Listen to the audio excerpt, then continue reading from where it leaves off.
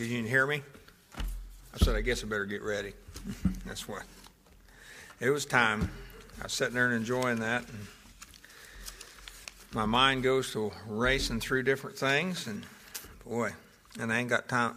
I don't have time to do this.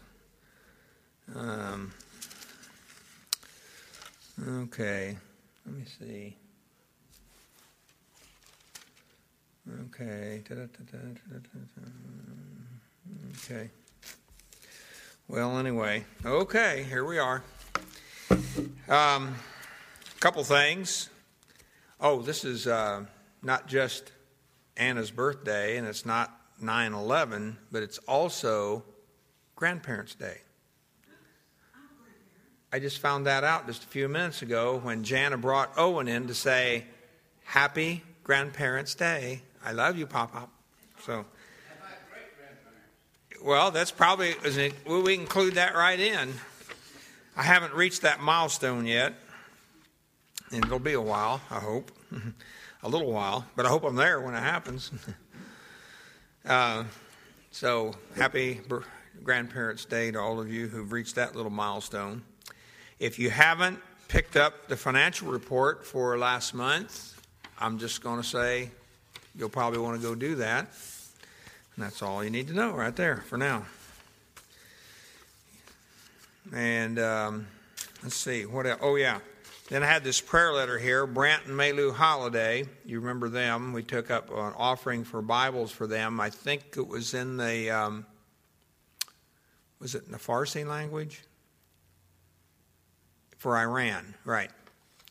And they've just got confirmation, 17,000. Well, I think they printed 20,000. They had 3,000 had gotten in already. The other 17,000 they've got confirmed were delivered safely to Iran. One of the men has been put in jail. Now, it has nothing to do with anything associated with the Bibles. I don't think he even knows exactly why. We just know he's got put in jail in Iran. So we need to remember him, and I don't know his name at all. Then what else does he say? Oh, they've requested even more Bibles now. So they want to print another, well, he didn't say, he just says $15,000 to print some more Bibles to send over there. And I'll let that go around. There's a picture here of one of the Farsi Bibles. And then they're leaving. Brant and Maylou are leaving this coming Tuesday, and they're going. The goal is to go to England and Turkey and Georgia, Republic of Georgia, that is.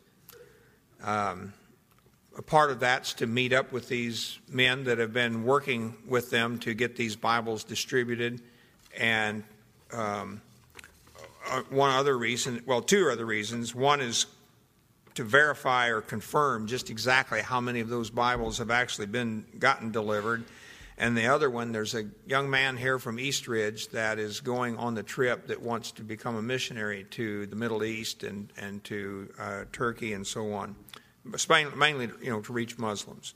And so his name's Mike Henson, and he goes to Stanley Heights Baptist Church just up the road here. And so if we'd remember to pray for them, they have a lot going on there.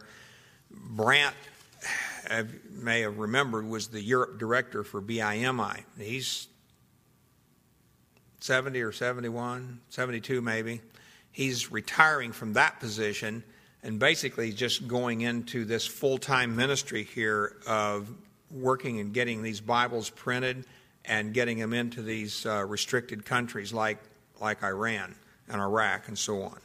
So it's quite a interesting ministry, a door that the Lord's opened up at his age, but he's willing to do it and wants to do it, and so that's what they're involved in right now. Okay, so I got that. And then I don't know. Did these come? Let's see. Did these come in the mail here? Okay, Jackie Powell sent these two little magazines. Now, one is called Lamp and Light. It's published by the Society for Distributing Hebrew Scriptures, and that's their goal. Remember when she was here, she showed us the bilingual Bibles, Hebrew plus some other language, and then they're given free only to Jewish people who request one, or if they can get them to take one, that corresponds with their native language. And of course, a lot of them can't even read Hebrew, but the fact that they can see it and recognize it, she said, will enable them a lot of times to take one, whereas in other cases they wouldn't touch one. So that gives them an open door. Then Jackie publishes this little magazine herself. I think she just prints it and everything herself. It's called Light for Israel. And she has a lot of interesting things in here. And one article that she has every time is called Hebrew Nuggets. And she deals a lot with usages of Hebrew words and so on. And you find very interesting. And then also she has a very interesting article here called The Rhythm of Jewish Time, and all about how they, count time and the different holidays and so forth. I'll put those back out there because she sends me one personally. So, and if you haven't signed up, if you want to, she'll send them to you. But I'll put this extra one out there, and then you can pick that up if you'd like to have those. Okay, then I hit everything else. Oh yeah, Jerry mentioned about the chili. Now we'll wait until it's just a little more chilly, but it looks like maybe the 3rd or 4th Sunday of October or the 1st Sunday in November would maybe be an ideal time. And if that's a conflict with any of you, let us know. I think as far as I've looked ahead, that'll work for us. I've got to go out of town on the 3rd Sunday of October, but I mean that would be definitely after we would eat. And then we're going out of town the first Sunday. The first Sunday in November, but that will just be after church, and that would be also after we eat. So no conflicts for us. So if that works out, I think that'd be a great thing. I like that chili. It's good stuff. Vegetarian chili, even. That's even better yet. Who's laughing? He's a meatitarian. But I like the vegetarian chili. That's good stuff. Yeah, but we could bring several different kinds. You got, and then there's white chili. I'm not a very big fan of that one, but it tastes pretty good. And then and Joy said you got to have some cheese, some sour cream, and the Fritos. Yeah, I think of them chips. Oh, you did? Is that the way it went? You got to have all them little goodies to go with chili. So anyway, that sounds like fun to me. Yeah, he will. Yeah, no matter what. Well, one of these days, we'll get things rolling here.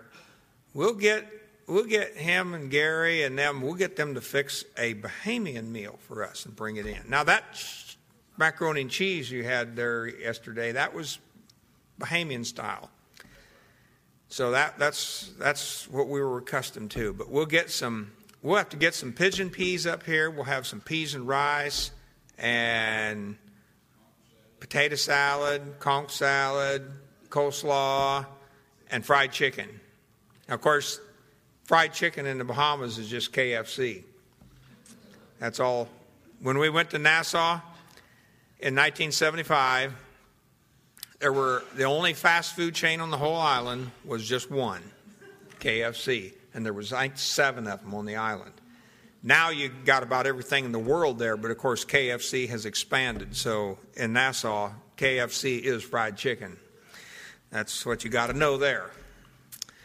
When I stopped to get some fried chicken on the way yesterday, I had Gary with me. I brought him out, and then Bob and Mary took him home, and he was happy. Very happy when we stopped by KFC to get chicken. So, yeah, just a small one. Yeah. Okay. Well, we can fix that. We'll just make it your turn next time. Yeah. Okay. All right. We are in 1 Timothy. But we did enjoy the picnic. We thank the Houseleys for opening their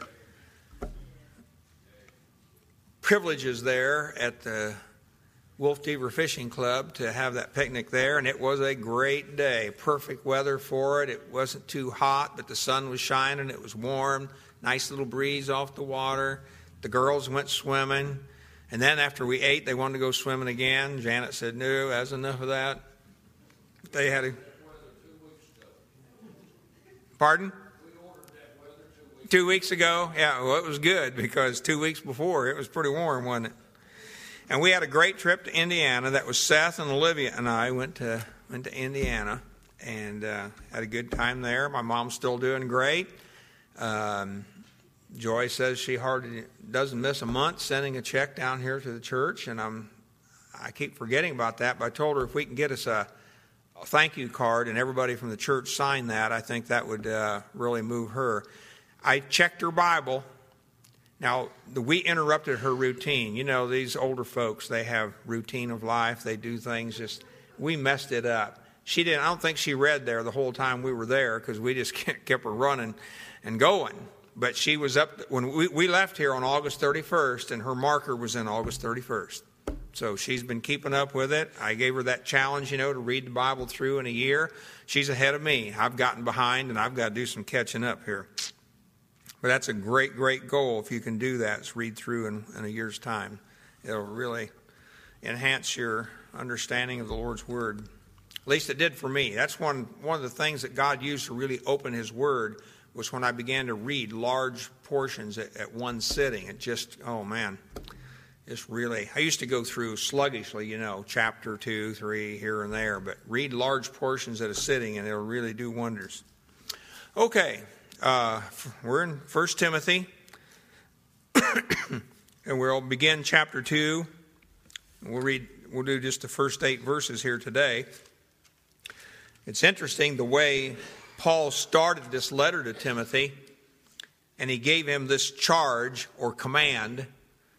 The charge was the verb, the command was the noun, or commandment, which was basically doctrinal correction to make sure that these who had strayed or veered from the mark would get back on path, get back to the truth, and not be wandering around in things that were vain, of total uselessness and of no value. I think, if I remember right, we got into a discussion about that yesterday at church. Oh yeah, Joy. This girl's humor just never ceases to amaze me. She's sitting there, with all, how all seriousness, straight face, doesn't crack even a hint of a smile. I think we need to get us a gym. And we need to join this local softball team and all. And then she just went on and on. We need to have this program and that program. It took me a while to catch on where she was headed. I know you were being facetious, but I'm saying it took me about 2 or 3 lines down there to figure. Yeah. Oh yeah. What was that sign now? Digital sign out here. She was naming everything that the church at large is doing today. She's saying that's what we need to do. Okay. Paul was off into that too, but he dealt with the negative side of that and why we don't do it. And of course, I know Joy was being facetious about that, and that's why I finally said I appreciate that humor. Oh man, it can go on too. John, you live with that every day, right? Yeah.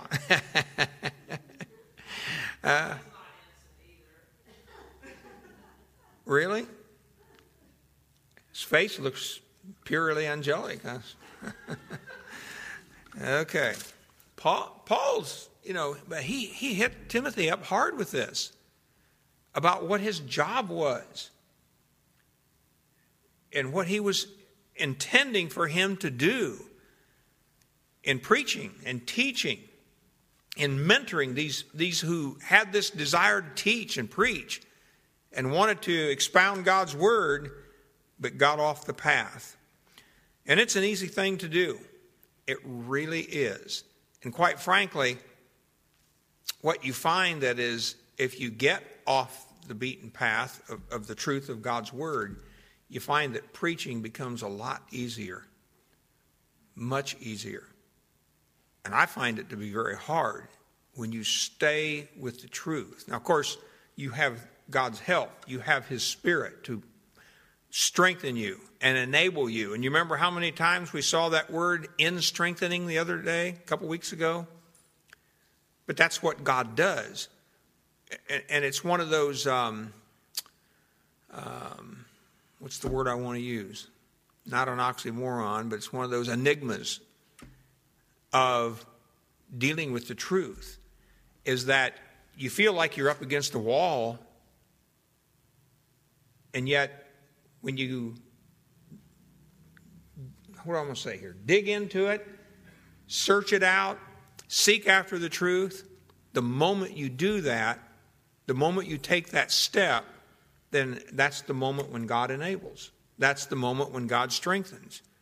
He doesn't do it, in other words, when we just sit back and wait for Him to come to us. It's us coming to Him. And as soon as we do, then all these things He's promised, He begins to do them. And so our own weakness is our own inability to come to God in faith and believing. And you want to hear somebody talk about faith, then just go over there and talk to John Mannery there for a little bit. He'll tell you about faith and just believing God's word.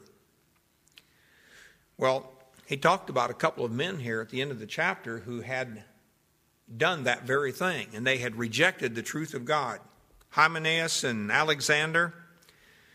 And Paul says there, he delivered unto Satan that they may learn not to blaspheme, not to speak evil, not to revile. And they had done the opposite. He says here in verse 19, holding faith. Whereas what they had done was put away faith or rejected faith. And that's the turning point. That's the crux of the whole matter. Holding faith, maintaining faith, or rejecting it, putting it away, casting it away. In which time that happens, we said that, in other words, what's the condition of a person who has, they've accepted Christ, they've received the gospel, and all that it entails with it, and then they've turned away from it and rejected it. What does he call that? We saw in James, he calls it a dead faith. In the same way that you have a body and it's alive, and then you can have a body that is dead. And a dead body is doing nothing. And a dead faith does nothing. Peter called it a barren faith. A faith that we're not adding to and progressing in. And he says if you will add these things to your faith, it will keep you from becoming barren. With nothing. And so you notice then in chapter 2 and verse 1, therefore. Therefore, in other words, in the holding on of faith and the maintaining of sound, healthy doctrine, Paul is urging Timothy on, and he exhorts him, therefore, he says, that first of all. Now, he doesn't mean here necessarily first in order of time, but the first thing I'm going to tell you, Timothy, is about prayer. Now, if you remember the well-known passage back in Romans chapter 12, I don't know why, I said, okay, whenever I'm going to do these things, I just go back, I want to look it up and read it, and I went over to 1 Corinthians 12, and it wasn't there. So what in the world am I doing here? And I said, oh yeah, it's Romans 12. I beseech you, therefore. And it's the same word translated here. I exhort you, therefore. So it's to plead or urge someone on to something. And that's what Paul's doing with Timothy here, urging him and his teaching of the truth that supplications and prayers and intercessions and giving of thanks be made for all men, for kings and for all that are in authority, that we may lead a quiet and peaceable life in all godliness and honesty. For this is good and acceptable in the sight of God our Savior, who will have all men to be saved and to come unto the knowledge of the truth. For there is one God and one mediator between God and men, the man Christ Jesus, who gave himself a ransom for all, to be testified in due time, whereunto I am ordained a preacher and an apostle. I speak the truth in Christ and lie not, a teacher of the Gentiles in faith and verity. I will therefore that men pray everywhere, lifting up holy hands without wrath and doubting. Of course, you see the entire section here is dealing with the issues of prayer. And this is what Paul wants to bring forth first to Timothy. The magnitude of prayer and the place of prayer in the church. Because he's dealing with, primarily here, he's dealing with public prayer. Not necessarily private prayers, but public. What we do here in church every Sunday. In praying. Now, these little words, supplications, prayers, and intercessions, they're not heavily difficult or anything. Supplications just means when you supplicate, when you petition, and it just simply means you ask for something. And this word is used of asking God for something. It's used of asking a person, particularly a superior, for something. You just, when you see a common word of petitioning the court in a legal sense. You're asking for something specific. And so supplications are something that we're urged, exhorted to do, is don't be afraid to ask God for things, whatever it be. If it be a material thing, you may need something materially. It may be an immaterial thing. You may need to see God work in somebody's life or in some fashion over a situation that you're in. And we're urged to do those things, to petition the Lord. And then he uses the word prayers, just a kind of a more or less general term describing one who seeks God, who pleads with God, who fellowships with God, communes with God, in very general terms, prayers, not necessarily formal kinds of things, but it depicts the reverence that we have when we pray.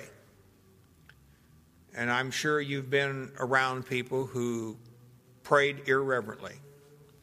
I've been around there. I wasn't there, but I heard about a story. This would be a good example, I think, of irreverence, where this group, they were in a restaurant. I think it was a group of preachers, if I remember right. And one of the guys was going to lead in prayer, so he just stood up and just hollered and said, "Okay, folks, help, can I have your attention?" The whole restaurant. He said, we're going to pray over food right here. Thank God for it. Stopped the whole restaurant, and then he prayed. And of course, to them it was a humorous situation. But that's really a total lack of reverence for the Lord. That's not what prayer should be. And we don't pray and make jokes or something when we're praying.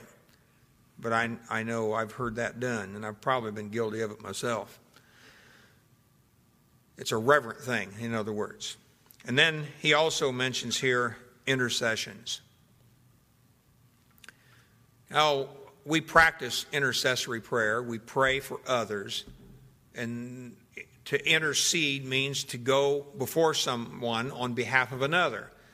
And that's not exactly what this word means here, even though the Bible teaches that, and we are to pray for others, and the Bible is very clear about that. That's not exactly what this word is telling us here. It's a different word.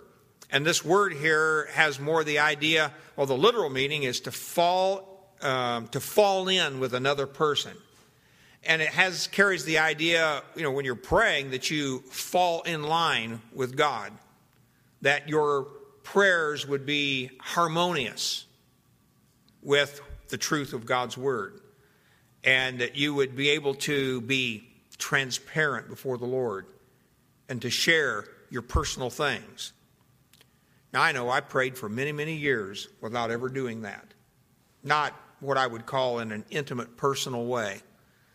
But I remember when I determined that I was going to begin to practice praying that way. And just tell the Lord, this is what's on my heart. This is how I feel right now. And that'll revolutionize your prayer life. Say, Lord, I'm up against the wall, got a difficult situation right here at work, and you know so-and-so, and you can name the names, or whether it's at home or, whatever it might be. I got a difficult time before me. And you just pour your heart out to the Lord, the things that are burdens to you, which might be your family or something like that. But that's the kind of thing that this word is carrying with it. And so in all of this, you see it covers a lot of territory.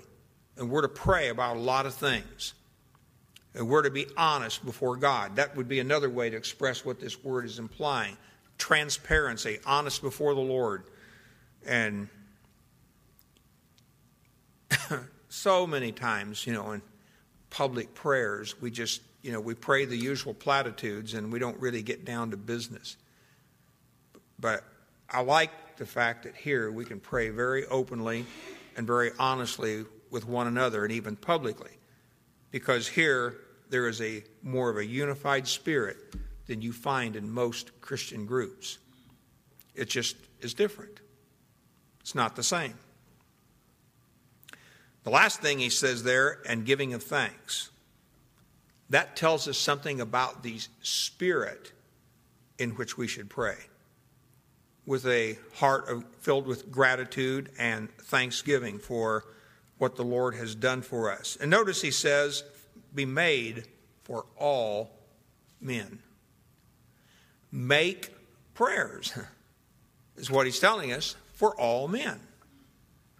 Now that's... I'm sure you've heard the stories, about people pray, well, God bless the missionaries, and then somebody wants to rebuke them and say, be specific, pray for this missionary over here and the needs he's facing. Well, we really need to do both. Pray for people by name, but there's certainly nothing wrong with praying for those in general. As a matter of fact, there's a lot written about this little word all here. What does it encompass? And it's really difficult to get away from the idea that it simply means all men, period. But we're going to hit that again here in just a minute.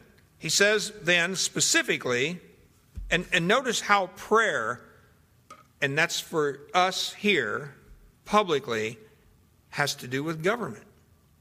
To pray for kings and all who are in authority, or literally there it's all who are in high positions or positions of superiority. And it just simply means anybody that's over us, whatever state in life we would find them, whether it's in government or wherever. To pray for them. Why should we do that, he says? To lead a quiet and peaceable life. A quiet life. A quiet life there implying or carrying with it the idea of our own inner life. And then a peaceable life would have to do with the external. That which is going on around us. And so, does it make any difference that we pray for the government leaders of this world? The presidents, the kings, the prime ministers? Praying for them has an effect upon us. It has an effect upon the believers that are living under that particular government. We have all kinds of different governments in the world.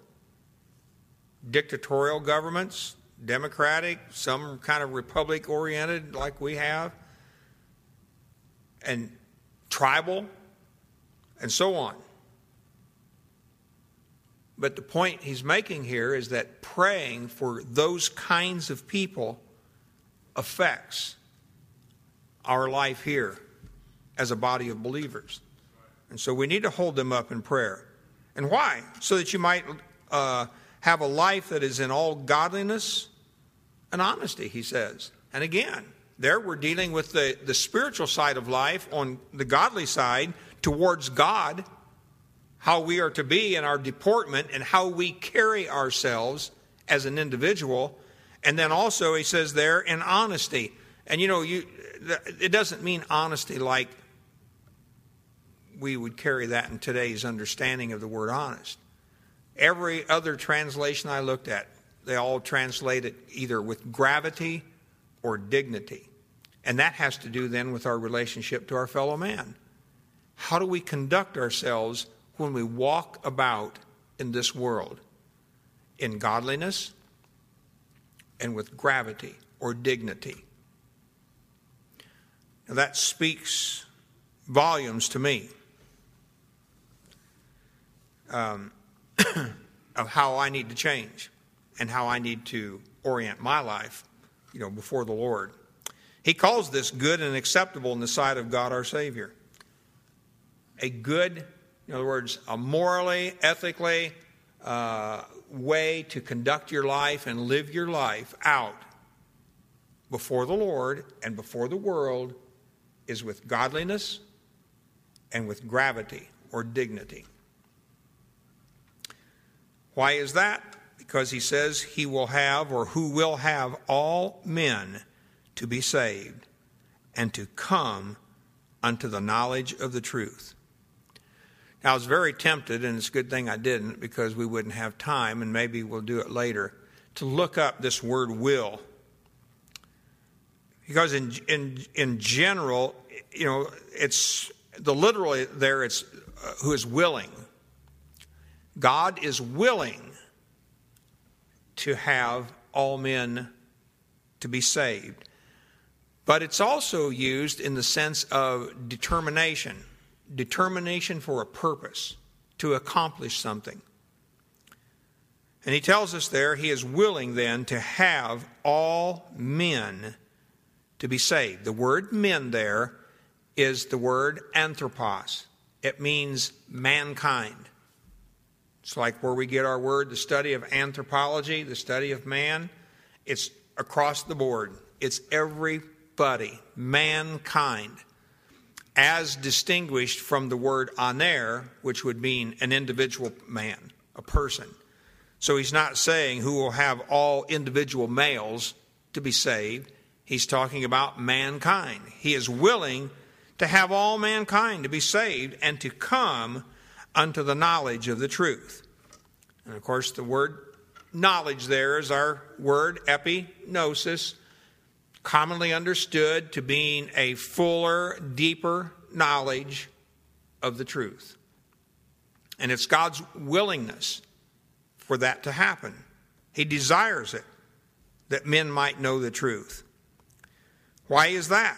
Because he says in verse 5, there is one God and one mediator between God and men. Again, it's anthropos.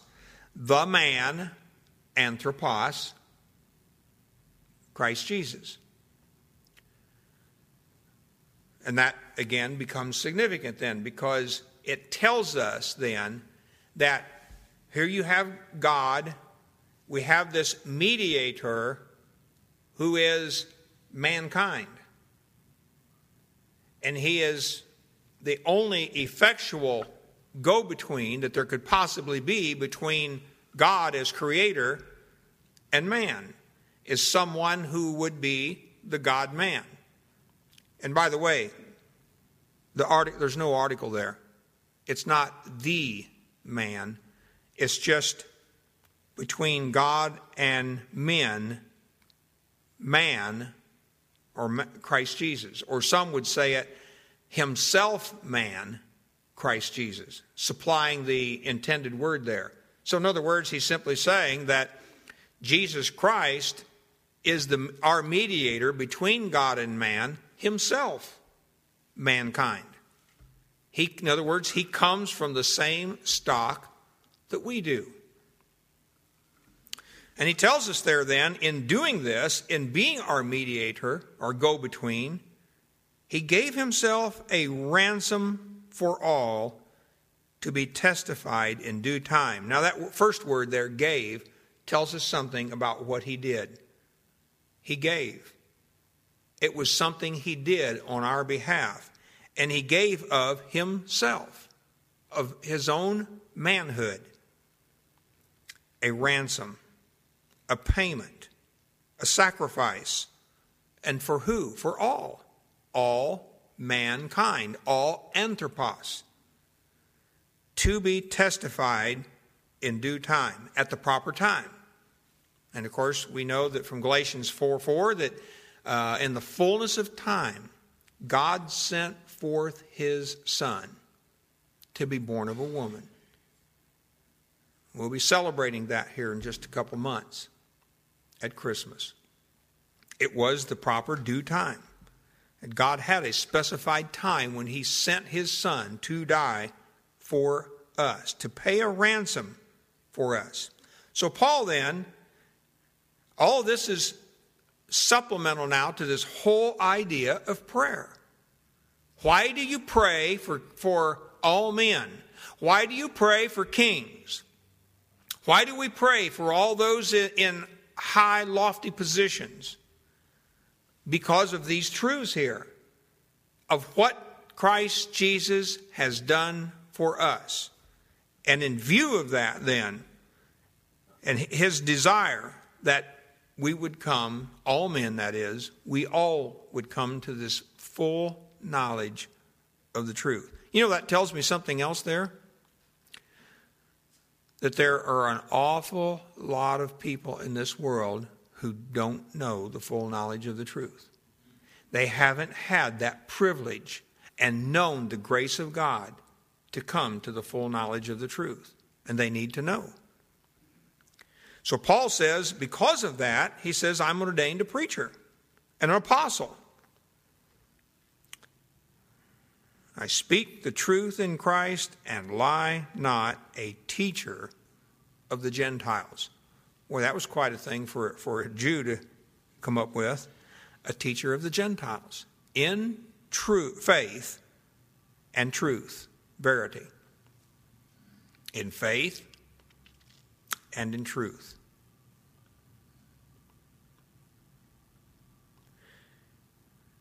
Try to think of what must have been going through Timothy's mind as he was reading these words. Why did he have to tell Timothy, I'm a teacher and an apostle? Why did he have to tell Timothy, I speak the truth in Christ? I'm not lying to you, Timothy. You know, all that time they spent together, all that time that he was being mentored by Paul, years of travel and time they spent together. I don't know the full answer to that. But I know Paul's conclusion here. He says, I will therefore that men pray everywhere. Now this is important right here because this is our word aner. He is saying, I will therefore that all males, men, pray everywhere, lifting up holy hands without wrath and doubting. It is in the church setting, it is the primary responsibility of men to lead in prayer. That's what Paul's telling us, very specifically. It's all males to lead in prayer. And how are they to do that? Lifting up holy hands. In other words, the implication here, and of course, a lot of when you look in antiquity at the style of prayer, you know, they prayed, they bowed down on their knees, and they would pray, holding their hands, they would bow down, holding their hands up like this. Or, as common today, sometimes you'll see people praying with their hands held up, open. The gesture implies that I'm coming to you, Lord, in purity and in honesty. I'm holding nothing back. As a matter of fact, he says, there, without wrath and doubting. That's two very specific things that he's talking about, because if you have wrath and if you have doubting when you come before the Lord, then you really cannot pray. And you cannot do this thing about intercessions, about falling in with another person. You cannot really pray in a context like that. And so when you pray with holy hands lifted up, open before the Lord, you're being what it means is we're just being transparent before the Lord. Now, I know it's common for us, sometimes people lead in public prayer, they'll just bow their heads like this, put their hands behind their back. Sometimes we'll hang onto the pew in front of us, and, I don't know that those things are necessarily wrong, but I do know that in public prayer, when we stand before the Lord and we do it with the kind of awe and reverence that Paul is speaking about in this passage, that we need to do so in a way that demonstrates that I'm not coming here hypocritically.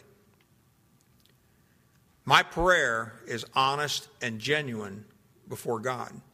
And that's what lifting up a holy hand implies and carries with it. And of course, wrath and doubting, they're just incompatible with prayer. How can we come before the Lord angry and expect God to hear our prayers? I think that's why the Lord tells us as husbands and wives, don't let the sun go down on your wrath. Because he also tells us over there in, is it 1 Peter 3? So that our prayers with our spouses won't be hindered. And they can be hindered. And it's an important thing to practice. Maybe a hard thing to practice. I find it hard. I don't know about you, but I find it difficult. But it has to be done. It's the way to do it. So this whole tone of prayer then sets in motion what Paul is going to lead into. He's going to come into women in the church here, the role of women in the church in that next section. Of course, we won't do that today, but you might want to read ahead and think about what Paul's talking about here, because Paul gets pretty clear and plain in his instruction as to how it's to be done. And, when God speaks plainly, then it's up to us to be obedient to it. Okay. I'm done. Said what I wanted to say today. I hope the Lord was in it. Let's pray. Father, we thank you for this opportunity to share your word, to talk about things that touch us very deeply, to also know that we've talked about things where it speaks to us to the point where we know we need to change things in our lives and to do what's right before you. And Lord, I pray that you give us the grace and the courage to do that, to step forth with boldness, to walk with godliness before you and gravity and dignity before our fellow man, and doing those things that would be pleasing to you. It's in Jesus' name we pray these things. Amen.